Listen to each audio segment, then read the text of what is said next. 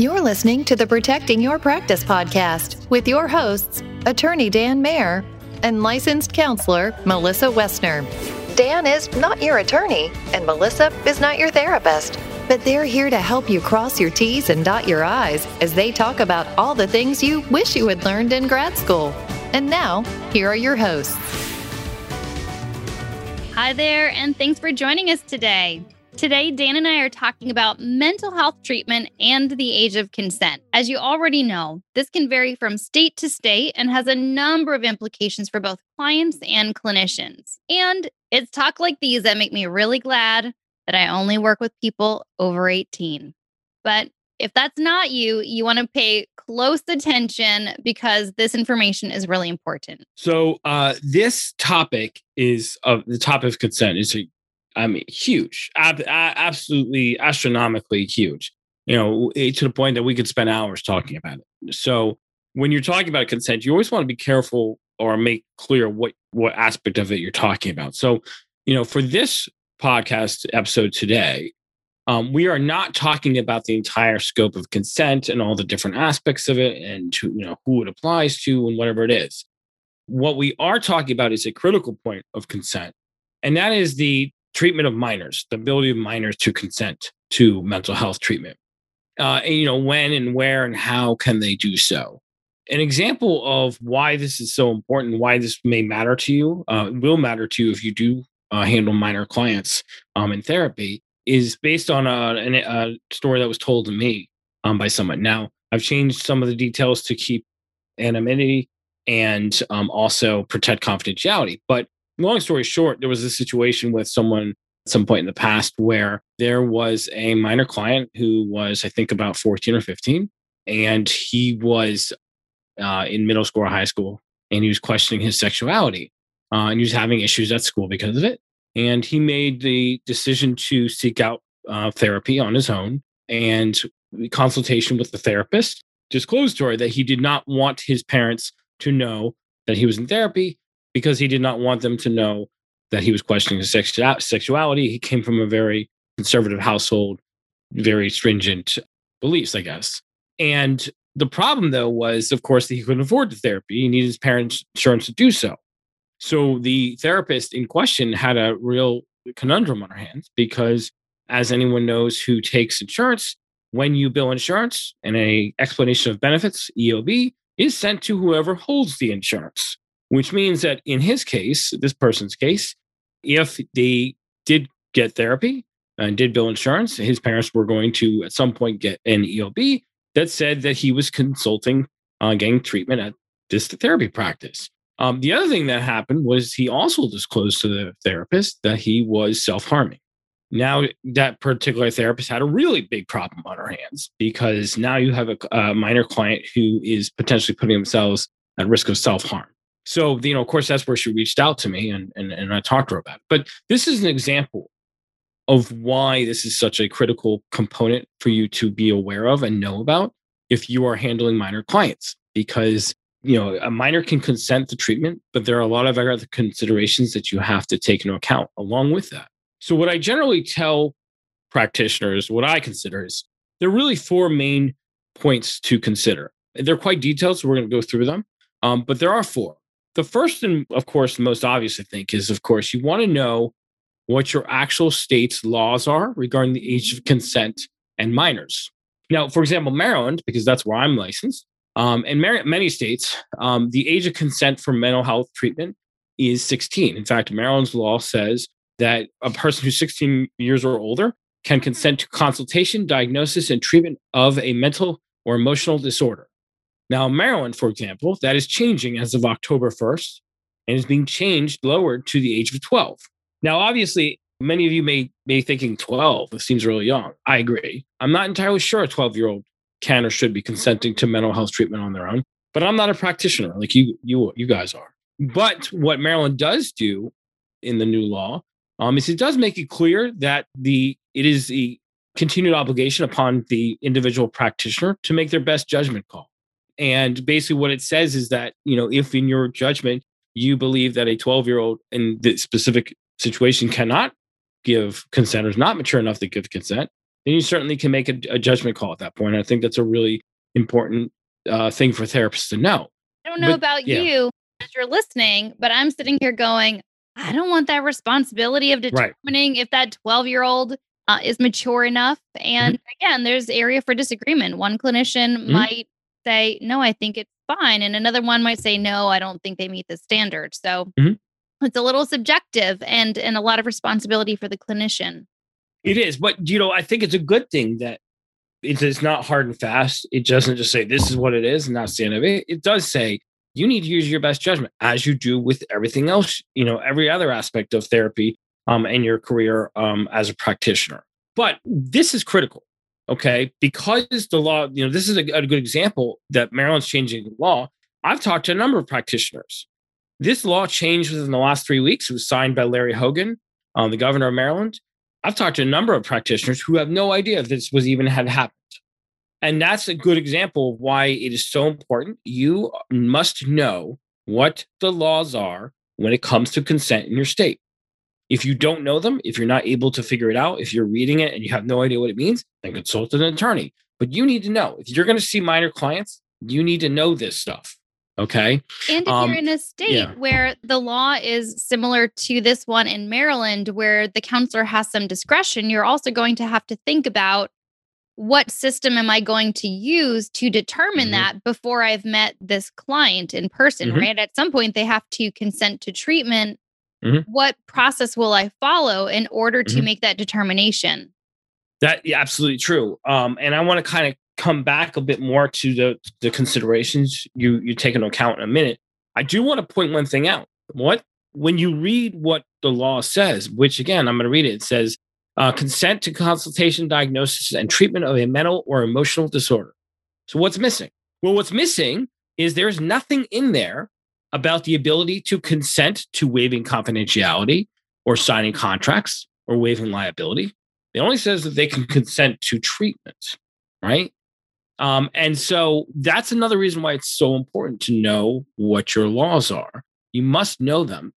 And we're going to talk a bit in a minute or two about some of these other things, but it's something to be aware of, because the second point is you need to know that the ability to consent does not equal the ability to waive liability. In most states, if not all of them, I'm hedging a bit here because obviously I'm only licensed in Maryland, but I can tell you what Maryland says. Most states will tell you that a contract or the ability to waive your legal rights can only be enacted by someone who is of the age of majority, 18 years or older. And again, so if you look at the Maryland consent law, it doesn't say anything about the ability to waive your rights. It doesn't say anything about waiving liability, ability to waive liability. And so what does that mean? What it means is just because a minor generally can waive or can consent to mental health treatment, that doesn't necessarily mean they can do all the rest of the stuff that comes with it. For example, we talked about outdoor therapy in one of our previous episodes, right? Well, if you're doing outdoor therapy and you're not having a waiver in place, you're making a big mistake. We talked about that. But if you are doing outdoor therapy and you are having a waiver in place and you do have a minor who's walking in through your door who wants to do outdoor therapy and you hand them a waiver to sign, what you're doing is you're handing them a contract, a document that they're signing saying they are waiving their rights, their legal rights. So that's a big deal. And in some way, one of the risks that you're undertaking at that time, if you do have them sign it, is that if they sign it and they get injured or harmed or God forbid killed, say they get hit by a car, the parents sue. It's not entirely guaranteed. In fact, I would say it's very much likely that a court may say or a judge may say, this is not a valid waiver. This was not signed by a parent or guardian. This was a person who was 13 years old or 14 years old. They could not consent to waiving their rights. So this waiver is invalid, which means that now you have liability on your hands. So that's why this is so serious. All right. You need a parent or guardian to consent still for contracts, for waiving of legal rights, things like that in general. Okay. So that's something to be aware of. Did you have something to add, Melissa? Nope. I just know that you were also talking about COVID and the implications of that for minors right now. Yes. So that's also a really good point. Thank you. Yes, actually, that's a really good point too. With regards to COVID, a lot of practices are, in fact, putting in COVID waivers. Okay. Now, one thing to know about the COVID waivers is right now, the COVID vaccine is not available to people under the age of 16, to my recollection. Okay. So actually, that's a great point, because if you're a minor, if I have a 13-year-old coming into my office to do the therapy and I have them sign a COVID waiver, they are not able to be vaccinated. They are entering into at least a degree, small degree of risk to their health. And so typically the reason you have a COVID waiver signed, of course, is you're saying to the client, look, you're understanding that there is a degree of risk coming to my office. You're willing to waive liability against the practice to come in and have therapy. So again, to your point, Melissa, if you have a 13-year-old who cannot consent to waiving their rights, and then they come in and they sign a COVID waiver, how is that valid? I don't think it can be, right? Especially because they're not even able to get vaccinated. It gives providers a lot to think about. Absolutely. Point number 3 to consider is that just because, for example, in the anecdote I provided, which is what the problem the therapist ran into, is that just because a minor client who consents to mental health treatment and without their parent or guardian's approval, that does not mean that the parent or guardian is not going to find out. So that's something to be aware of, okay? Think about insurance, right? In the anecdote I gave, in fact, the client could not afford the mental health services on their own. They were on their parents' insurance. And the therapist realized very quickly that if they billed insurance, as I said, the parents were going to get an EOB. The parents are going to find out. Well, what is this, LifeSpring counseling that you've been going to see? Melissa's practice. Well, who is this? It's a simple internet search by a parent would they be able to find out real quick that it's a mental health practice, right? So you can imagine that conversation. Well, now you have a problem. Very likely that parent might call up Melissa and be like, what is going on? Why are you seeing my child? That's the question that's going to come up. So right. You're not guaranteed that the parent's not going to find out, even if the child tells you they don't want them to know. And right? On top of that, even if we weren't talking about billing insurance, if we're talking about a 12-year-old or a 16-year-old, if the other options are to pay out of pocket via credit card or cash or check, does a 12 or 16-year-old have access to their own money, their own resources in order to pay for services in that way? Where are they going to get that money from? Yeah. Think about this. Since you mentioned credit cards, I don't know a 13-year-old who can get a credit card without a parent's authority. So if a 13 or 14-year-old comes in your office and says, "Oh, just put on my parent's credit card," at some point, a statement's going to those parents, and they're going to see something if they look at the bill, if it's long enough, if 9 months go by and every month they've been being billed for this, and all of a sudden they decide to look and they realize, what's this LifeSpring counseling? I never went to LifeSpring counseling. Again, it's not going to be hard for them to figure out what's going on and where this is coming from, and there's going to be some really hard questions. And that actually was the consideration that the therapist in my anecdote, that's why we ultimately decided, once they consulted with me, to, she advised the client, I have to disclose to your parents, right? They're going to find out. We have to have a discussion if we're going to do therapy. And he ultimately agreed. Ultimately, as I recall, it actually was quite good for the person. The update I got was that the parents were working with the child in therapy to kind of help figure out some of this stuff. So that was great, but that doesn't always happen. It's not always a happy ending like that. Right. And keeping in mind that in many cases, probably, a young individual who's coming in for therapy will have family members who are supportive, who know that they're seeking therapy. And in those cases, you may just need to have that, that client sign a release of information form, and it's fine. But especially in those cases that we're talking about right now, where someone who is technically of age to give consent, but they don't want their parent or guardian to find out. So it may not always be quite so difficult, but we want to make sure that you know what you have to do in these situations. Well, yeah, to your point, and this is what I quipped to someone about once I first learned about the change in Maryland law to age 12. I said, a 12-year-old can't even drive themselves to a mental health, the practitioner's office. So how are they going to get there? Going to take the bus? Maybe. I suppose that's possible. It seems dangerous in some cases to me. But the likelihood for most people is that if a 12-year-old's going to a therapy appointment, someone's probably driving them there. So again, these are considerations you have to take into account, and you have to have that discussion with your client. Just because they can do it doesn't mean that, if there's an underlying issue going on where they don't want parents or guardians involved, that may not be something that's an option. That may have to happen no matter what. So that's a consideration. The other thing is confidentiality. Okay. Just being tongue in cheek, and I'm not saying this is true for all of them, but can a 13-year-old or a 12-year-old really, most 13-year-olds, can they really competently consider all the various elements of confidentiality and the impact of what it means to waive it? Just to give you kind of a crazy scenario, can a 14-year-old really consent to releasing their health records to their boyfriend who's 15 or 16? Is that a good idea? Why would So there are certain points where the confidentiality aspect as well comes in, where, if there's a consideration regarding waiving confidentiality or the confidentiality rights or privacy rights, a 14, just by nature of being a child, of being a minor, we know that that adolescents' brains don't develop fully until I think their mid-20s, right? I mean, there are some aspects here that you may have to make a decision or have to have a consultation with your client if you think that they're doing things with regards to confidentiality or things like that, that again, you might need to get the parents or guardians involved. And again, if you're not sure, my old refrain is consult a lawyer. Okay. The fourth consideration is that the minor may be the client, but you are still the adult in the room. Okay. You are the one with the training and education. You're the one who the law is saying you need to be the one who use your best judgment. It's not putting it on the minor. It's saying the minor can consent, but ultimately it's leaving it in your hands as a practitioner, at least in Maryland, to say it's in your best judgment, right? In the legal world, we use the term in loco parentis. Okay. Now, some of you may have heard that.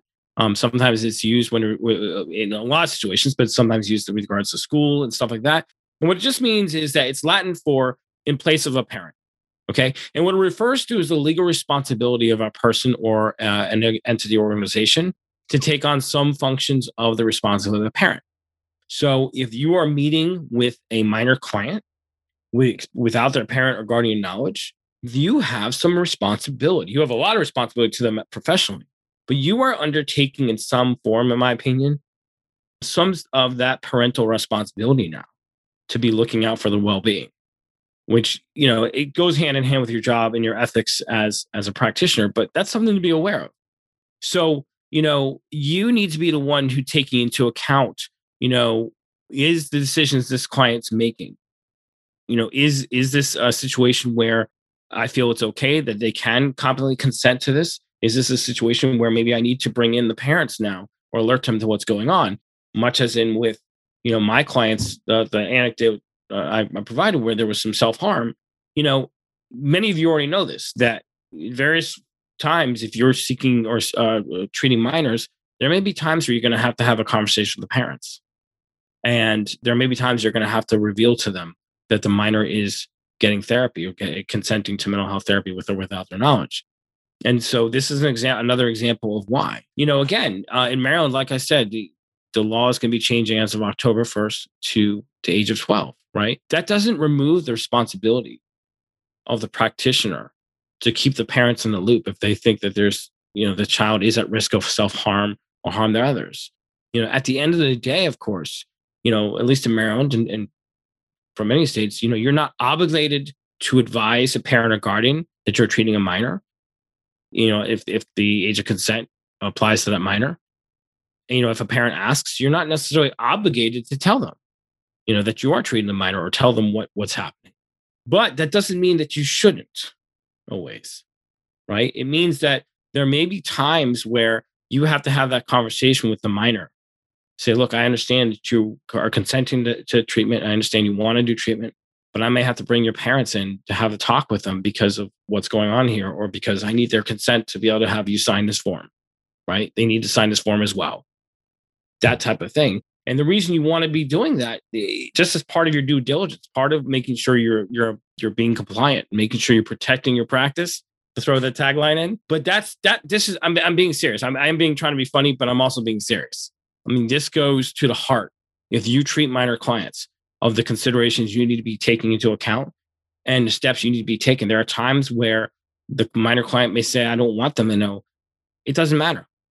You are ultimately the adult in the room. You're the one with the license. You're the one who the law is saying it's in your judgment. We are telling you. And if you screw it up, you will get in trouble.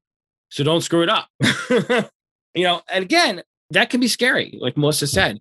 But that's, again, where seeking out competent legal advice, getting help if you don't know what to do is so important. Yes. And so for those of you who are listening, who do work with children, you do work with adolescents, just know that I want to give you a very big thank you for all that you do.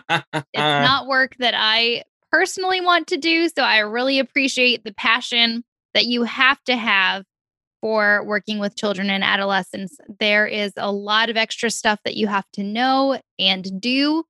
I personally really enjoy just sitting on my couch and talking with someone, but you guys have to be so creative in getting people involved. So just a great big thank you for the work that you're doing, knowing that a lot of times there's extra involved for you. Like I said, those are the 4 points I would consider if you are treating minor clients when it comes to consent. As always, consult with an attorney if you have questions, but that's it for us on this particular topic. I do hope you found this discussion helpful. As always, we welcome your own experiences, your insights, your comments, your feedback, and your questions. And who knows, if you ask us a question, we might actually answer your question on a future podcast episode. So please feel free to reach out to us. You can find us on the web, on Facebook, and on our webpage. Please reach out, join the conversation with us. We'd like to hear from you. Thanks. That's about it for us. Be well, and we'll talk to you soon. Thank you for listening to the Protecting Your Practice podcast. Be sure to visit protectingyourpractice.com to connect with us, continue the conversation, and access additional information. As a reminder, the information on this podcast does not constitute legal advice. Listeners should contact their own attorney or paid consultant for all decisions regarding their own practice.